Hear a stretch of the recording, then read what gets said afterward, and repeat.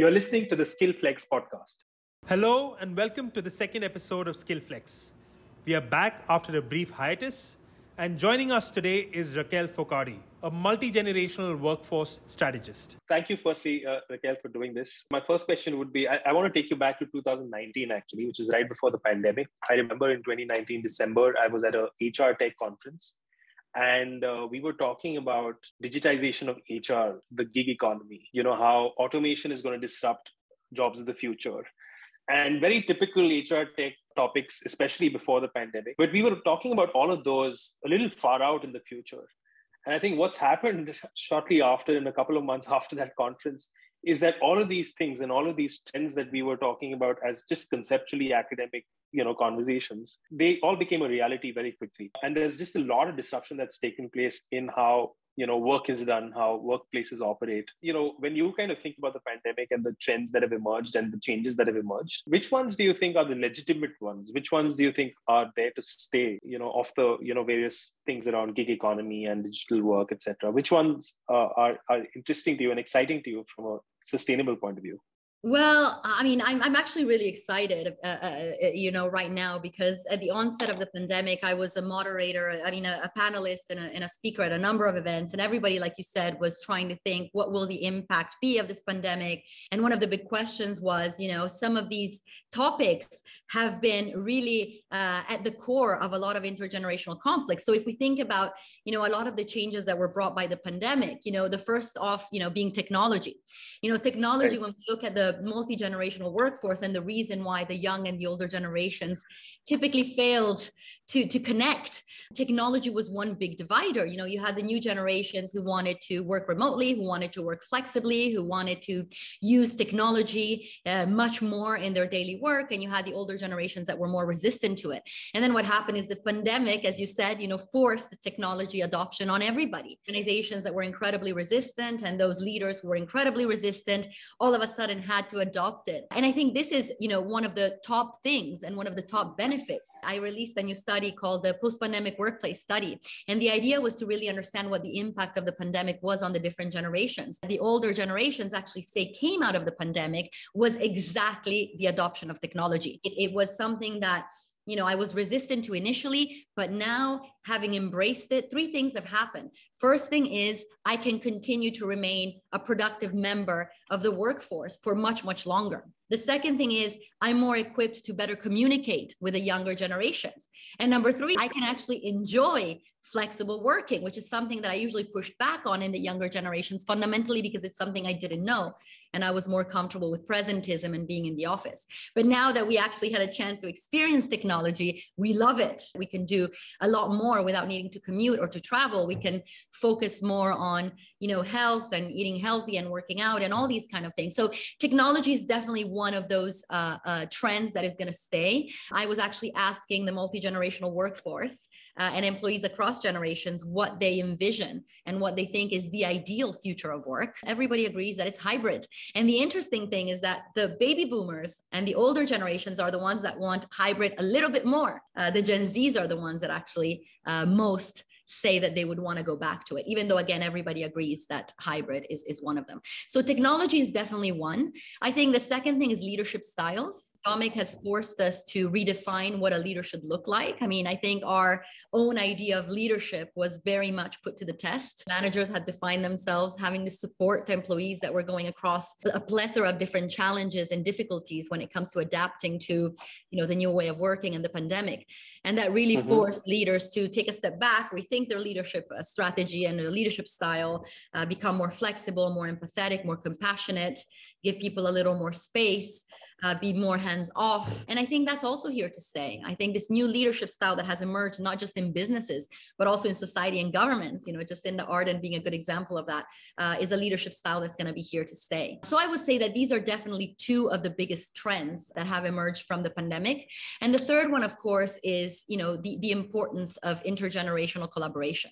I think, organizations now have had the opportunity to realize that all the challenges we're facing as a business, but also as a society, simply cannot be addressed through the traditional and hierarchical way of doing business, but really only by combining, the social mindedness, tech savviness, creativity of the young generations with a plethora of knowledge and experience of the older ones. The third, of course, is very dependent on whether organizations will capitalize on the opportunity to finally connect employees across age groups. And then, of course, addressing all the skills gaps in the meantime, because ultimately there is so much that different generations can learn from each other. And I think the pandemic has also shown that. The third thing that you said was the intergenerational collaboration. Something that I was reading about, which is really interesting, was social collisions and how collisions at the, these casual collisions at the workplace actually enable a lot of learning and a lot of collaboration. And that's really the key of how people learn, on the fly, and how they're able to connect dots a lot faster than they would possibly in a completely remote setting. So how do you kind of balance the collaboration in a remote setting, in a gig economy, in a remote economy? How do you make sure that it doesn't end up being unproductive or inefficient when it comes to collaboration? I think this is such a good question. And I think it's a two-pronged issue or challenge or opportunity, whatever you want to call it. I think on one hand, what the pandemic has done, it has bridged the generational divide in ways that were unprecedented. Prior to COVID, the reason why generations weren't getting along or weren't understanding or collaborating together effectively was fundamentally because all the forces that have shaped them were experienced in silos. Now, what happened with COVID-19, as I always say, is almost like Halley's Comet, right? It provided a real unprecedented scenario, one where every generation in almost every part of the world in the workplace experience the same thing at the same time. And so what this has done is it's brought generations together more than ever. And what we just talked about is a big example of that, right? Before, the struggle between working from home, working from the office, resistant to technology, pushing technology, all those things have just kind of, blown away, disappeared. And now all of a sudden generations are aligned. And in fact, hybrid is now the ideal and preferred method for every generation. So that's one thing I wanted to clarify. Every generation agrees that that's the way forward. However, the ones that choose it a little bit more are the baby boomers, because they, for the first time, have an opportunity to experience something they haven't. And on the other hand, Gen Z, for example, are the ones that find most value out of all generations in being in the office. And obviously, it's a no-brainer, right? They're actually the ones that are least engaged in hybrid working. So obviously, they're starting to value that high touch and that opportunity to learn from one another that they never had. And again, from a generational perspective, this brought them together. Now, the thing that's interesting is that team collaboration has become more challenging. Generations are more than ever interested in learning from each other, in understanding one another, in exchanging skills, in experiencing things together. And actually, as a matter of fact, 69% of employees across generation for the first time in 18 years say that they believe that older and younger generations both have equal challenges and opportunities in a multi-generational workplace. However, unfortunately, because of the remote working environment, most employees across generations agree that both the frequency and the quality of intergenerational collaboration has declined significantly. If we look at the way that the workplace is structured and we look at the hierarchical structure of normal businesses, typically even people that are in the same team, unless they're in the same project team, they don't really have the opportunity to connect. I think now it's going to be critical for organizations to be able to identify ways, processes, systems, and approaches that actually enable generations to continue to work together, to align each other, to learn from one another, even if they are in remote settings. And I think this is going to be critical, because if companies can nail that, if they can figure out how to leverage on this newfound energies that generations have and newfound understanding towards one another, that makes them really want to make it work, and they can develop, ways for them to really be connected and learn from each other remotely, even in this new environment, then I think they're going to witness a level of innovation and progress that they probably have never seen. However, if they fail to do that, what's going to happen is I think generations ultimately are going to go back into their silos, things will cool down, and we will have missed out on an enormous opportunity to get generations to not only collaborate more effectively, but also honestly, teach and learn and upskill themselves by interacting with one another. I think as a result of the pandemic and the acceleration of the adoption of technology, and what's really happened is essentially we found a common ground. We found the tools that are able to, enable this collaboration.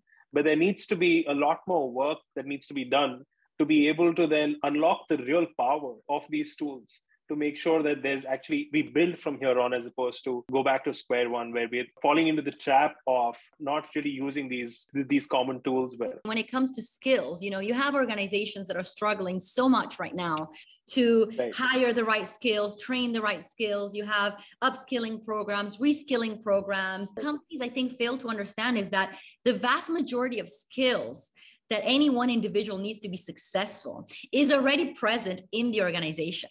So if we actually look at the strengths, skill sets, competencies of the different generations and we bring those together, it pretty much encompasses everything that businesses and organizations need. And in fact, 97% of employees across generation say that they are desperate to learn from their multi-generational colleagues. Baby boomers think that they have much to learn from Gen Z, and Gen X from millennials, and vice versa. So, this also represents a unique opportunity for organizations to actually help their employees embark on that learning journey together, because the skills are there, and nothing is going to unlock the power of intergenerational collaboration more than giving employees the opportunity to be both mentors and mentees, both learn and teach, both gain and share. I read somewhere very interestingly that people actually are loyal to people and not organizations per se. They are actually engaged with people more than the organization. How do you stay engaged as a Gen Z person who has actually just come into the workforce? Probably first job that you entered remotely. How do you develop a sense of belonging with an organization, and how do you stick around? Because attrition also is a huge problem for organizations currently. Yeah, no, absolutely. And I think that's a really good point. I think that there's a couple of things.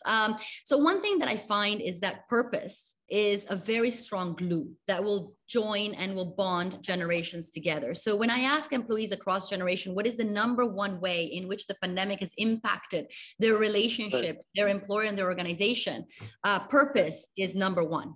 So the fact that now they all feel that they need to align themselves and each other around a shared purpose or an individual sense of purpose that can then be translated into the broader organization. And particularly for Gen Z, they're already very purpose driven and already want to feel that they can make a significant contribution in a very short period of time, and already feel that they need to align to themselves to something bigger than themselves and make the world better. If they feel that the organization has a sense of purpose, the organization acknowledges and recognizes their own need for purpose, helps them unlock it and enable it. And then they have, multi-generational colleagues around them that can together enable that sense of purpose and pursue a sense of shared purpose. I think that would definitely help keep this new generation together. The other thing as well, I specifically asked Gen Z, and I asked actually every generation, what are the most effective initiatives for cultural bond in remote teams? And Gen Z said that the very first and most important thing was good communication tools, especially communication tools that are customized or that are bespoke. So for example, some things that they were talking about were new customized virtual onboarding tools, more collaboration tools that are custom to the individual or the team. So all these kind of customized collaboration tools. The second thing actually that Gen Z said they would really need in order to feel connected to the organization and to continue to maintain a bond in remote teams is actually mental health support.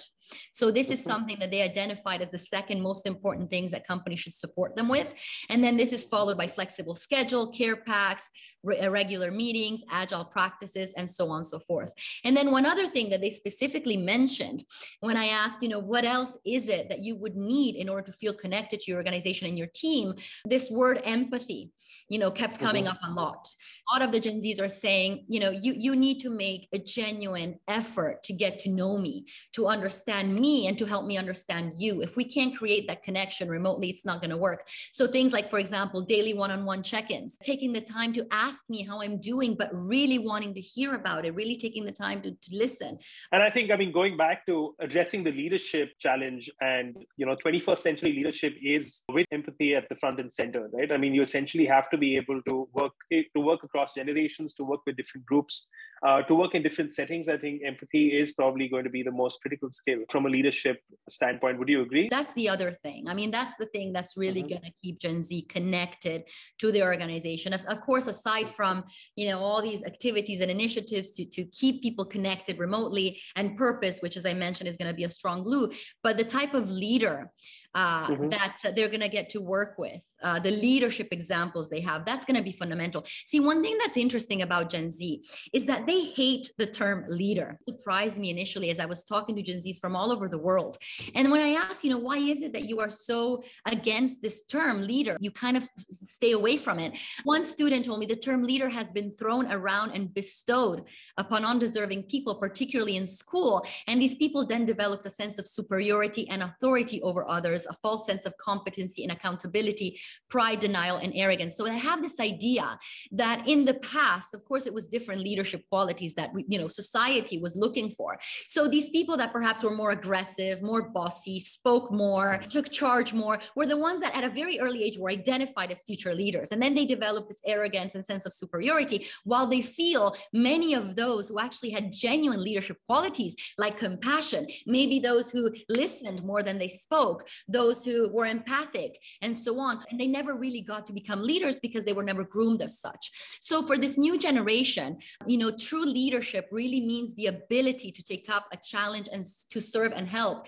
regardless of fame, of recognition, of money, and personal gain. So, when they look at those leaders that are self-appointed, those leaders that are authoritarian, those leaders who believe that they're superior for some reason or are in a role where they have significant benefits, they just can't connect with that. To them, leadership is something that you should gain by followership. You should gain because, you're a visionary and people follow you. And then you become a leader because you're committed to something that can galvanize people behind a big, important cause. So when it comes to future leadership for this new generation, things like leaders who are really open-minded, leaders who share the credit, leaders who recognize success, who lead by example, who empower them, who are inspiring and committed to vision and purpose, but also who are authentic and relatable. And so I think, this is hard because how do you show relatability and authenticity when you work remotely, right? So this is where, it's going to become really important for the older generations who are probably very uncomfortable with it. I am myself, to kind of let down the guard and realize that now is the time for leaders to be powerfully vulnerable. And being able to do that is really going to be able to gain followership, but it's also going to set the grounds for, a healthy employer relationship. And in fact, when you talk to the older generations, many of them, they're happy with their style of leadership, but 86% say that there's a lot they'd like to change about it. Becoming the kind of leaders that, create followership has become a priority for many older generations. So this is something else that's great that's come out of the pandemic, is it's forcing us to rethink, our mindset. Frame our mindset and embrace a complete new type of leadership that I think will make us happier as well as the people that work with us. No, absolutely. I think everything that you also pointed out around what makes people stick around, and especially Gen Zs, what makes them belong to an organization, like purpose and everything cultural around it. I feel like at the end of the day, it all boils down to leadership, right? Because essentially It's the leader who has to enable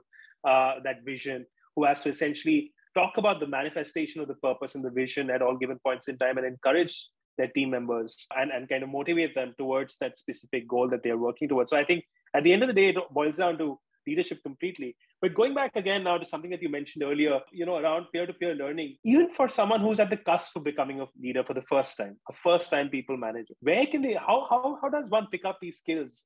Where can they go to be able to learn these skills? And, in the leaders that you've seen who have these skills and who are able to, drive their teams, who are purposeful and visionary, what is it about them that gets them to this place? I think it's equally challenging for the older generations as it is for the young ones. Because for the older generations, I think it has a lot to do with rethinking your idea of leadership. And that requires a lot of humility.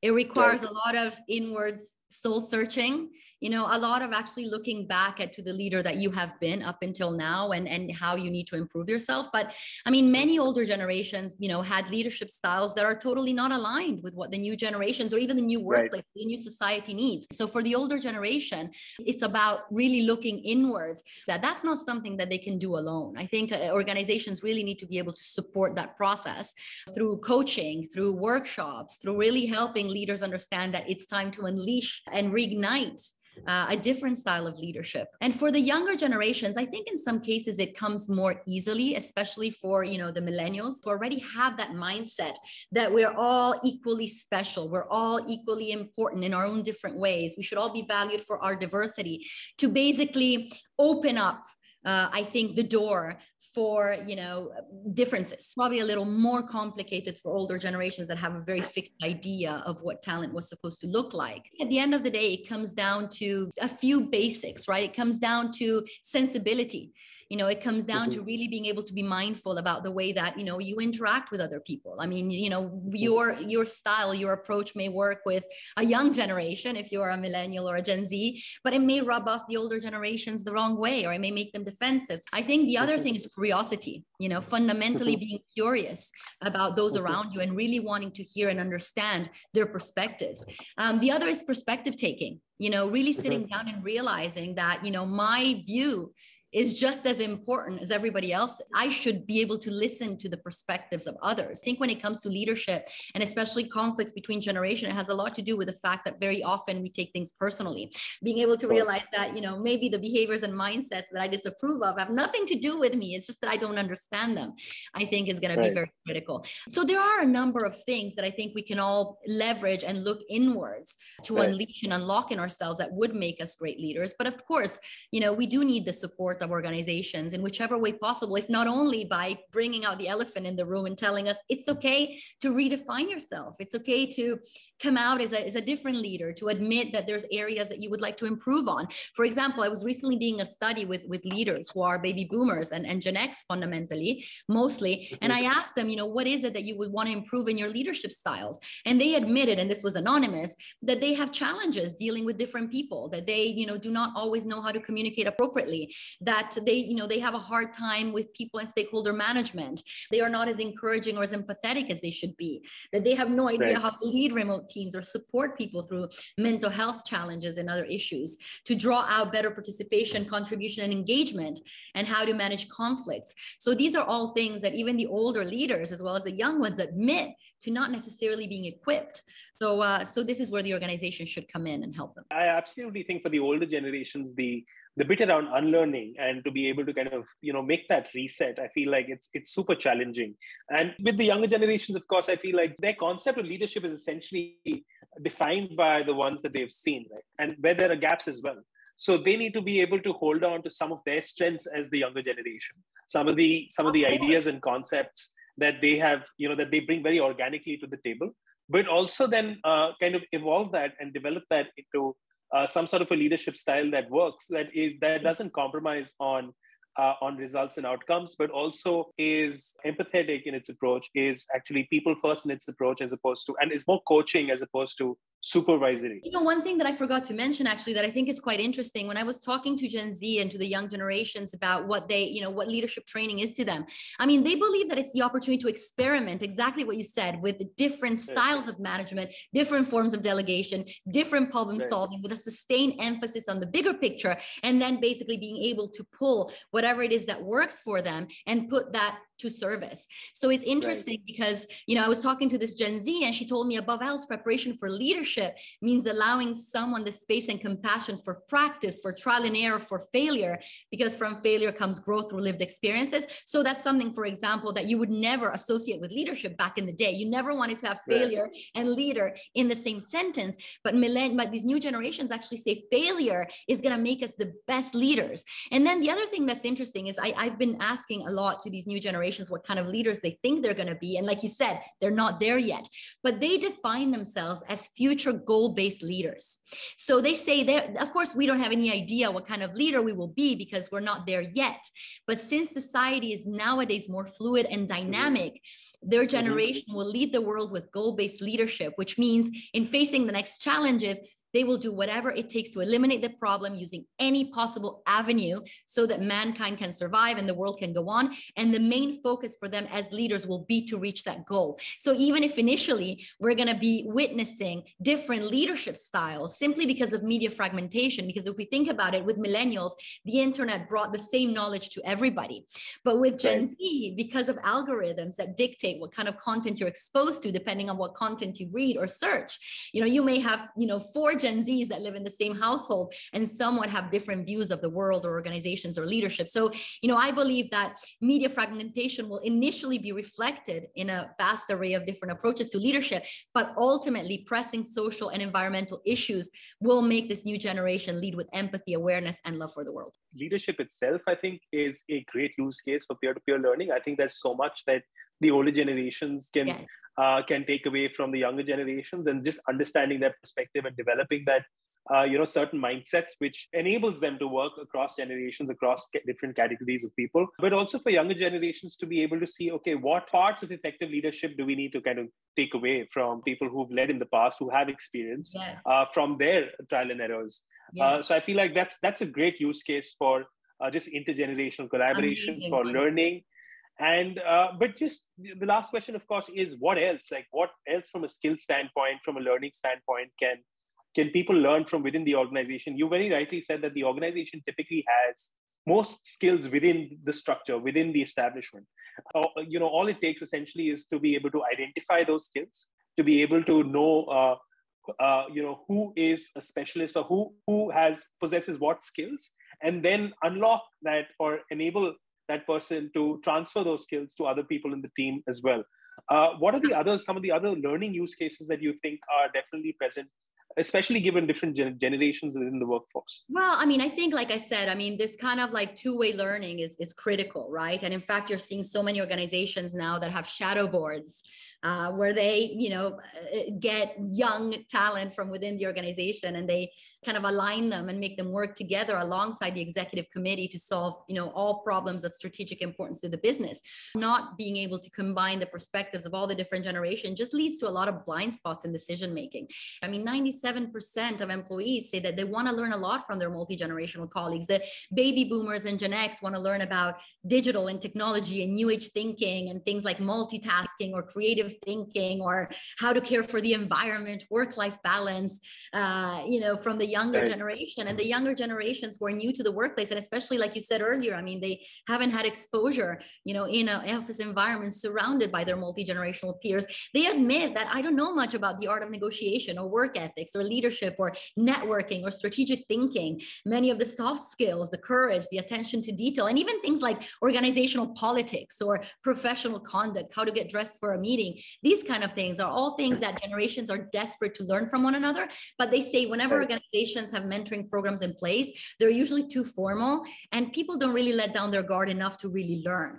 So one thing that works really well, and that I've supported organizations with for a long time now, is duos, right? Is put together, find, an older employee, more senior employee, really young ones, and get them to kind of reconnect, re-energize each other, and redefine the way of working together by really sharing and learning from one another. So identifying things that you can teach me that I don't know. And all the while, I will share my life stories, my personal stories, my tidbits of my golden nuggets to you. And this is something that works very well. I think one of the biggest issues in companies fundamentally is that there's this kind of tug of war between the young leadership, the future leadership, and the existing leadership, as opposed to the older generation realizing that they have no more important role than actually to prepare the future generations for leadership. And that is a really wonderful example of collaboration that any generation can leverage upon. Another thing that I think works really well, for example, is multi-generational project teams. Every organization that has been able to establish or work that way has never gone back. So I had an example in my book of Siemens, which is a obviously large multinational organization, German company, engineers. And, at one point they were supposed to kind of reinvent the entire talent acquisition function within the business. And in order to do that, they needed to drive 5 years worth of innovation in 1 year. And the person who was running the project realized the only way to really achieve this is through intergenerational collaboration. So what they did is they brought together a multi-generational team where you had your Caucasian, older baby boomer engineers alongside your young Indian, Southeast Asia, and all over the world, Gen Zers, millennials, and so on and so forth. And what they did is they supported the team to address the challenges they will be facing, to, get behind a shared vision, to have fun together, to break boundaries. But the way that they did it was to basically ensure that everybody would collaborate, not based on years of experience, but based on what they were great at. If an organization is able to bring together a multi-generational team and say, listen, I strip you guys of seniority. Every single person in this team is an expert at what they're hired or what they're here to do. And they encourage people to work together, not based on years of experience, but based on expertise and competencies and skill sets. I mean, that's when the magic happens. So for example, one thing that Siemens said is, the younger generations, they came up with very simple solutions and they use technologies very effectively. So we left it to them to do that. And then the older generations understood the industry, understood the business, knew, how to anticipate roadblocks, knew how to get stakeholder involvement. And so we let them do that. We were able to really drive innovation so rapidly. And the most interesting thing is that when the project was over, nobody wanted to go back to the old traditional way of working. They all loved it. There's nothing more than different generations want than to be seen, be valued, be recognized, and appreciated, not just from their employer, but from one another. And this is exactly what multi-generational teams do. So that's another great example. That makes a lot of sense. Thank you so much. Firstly, it was super fascinating to hear some of these statistics as well as stories. But I also think that it validates some of the work that we do at Fundamento, because I think these are all skills that we measure as well. And I think it's, these are deep insights that also help us inform the teams and companies that we work with, that these are the kind of people who are probably good at one specific skill, and there is a big case of peer-to-peer learning versus others who probably bring something more slightly different and something special to the table as well. No, I agree. And I think, at the end of the day, and this is where it goes down to empathy, when it goes down to change of mindset, when it goes down to just really being authentic with one another.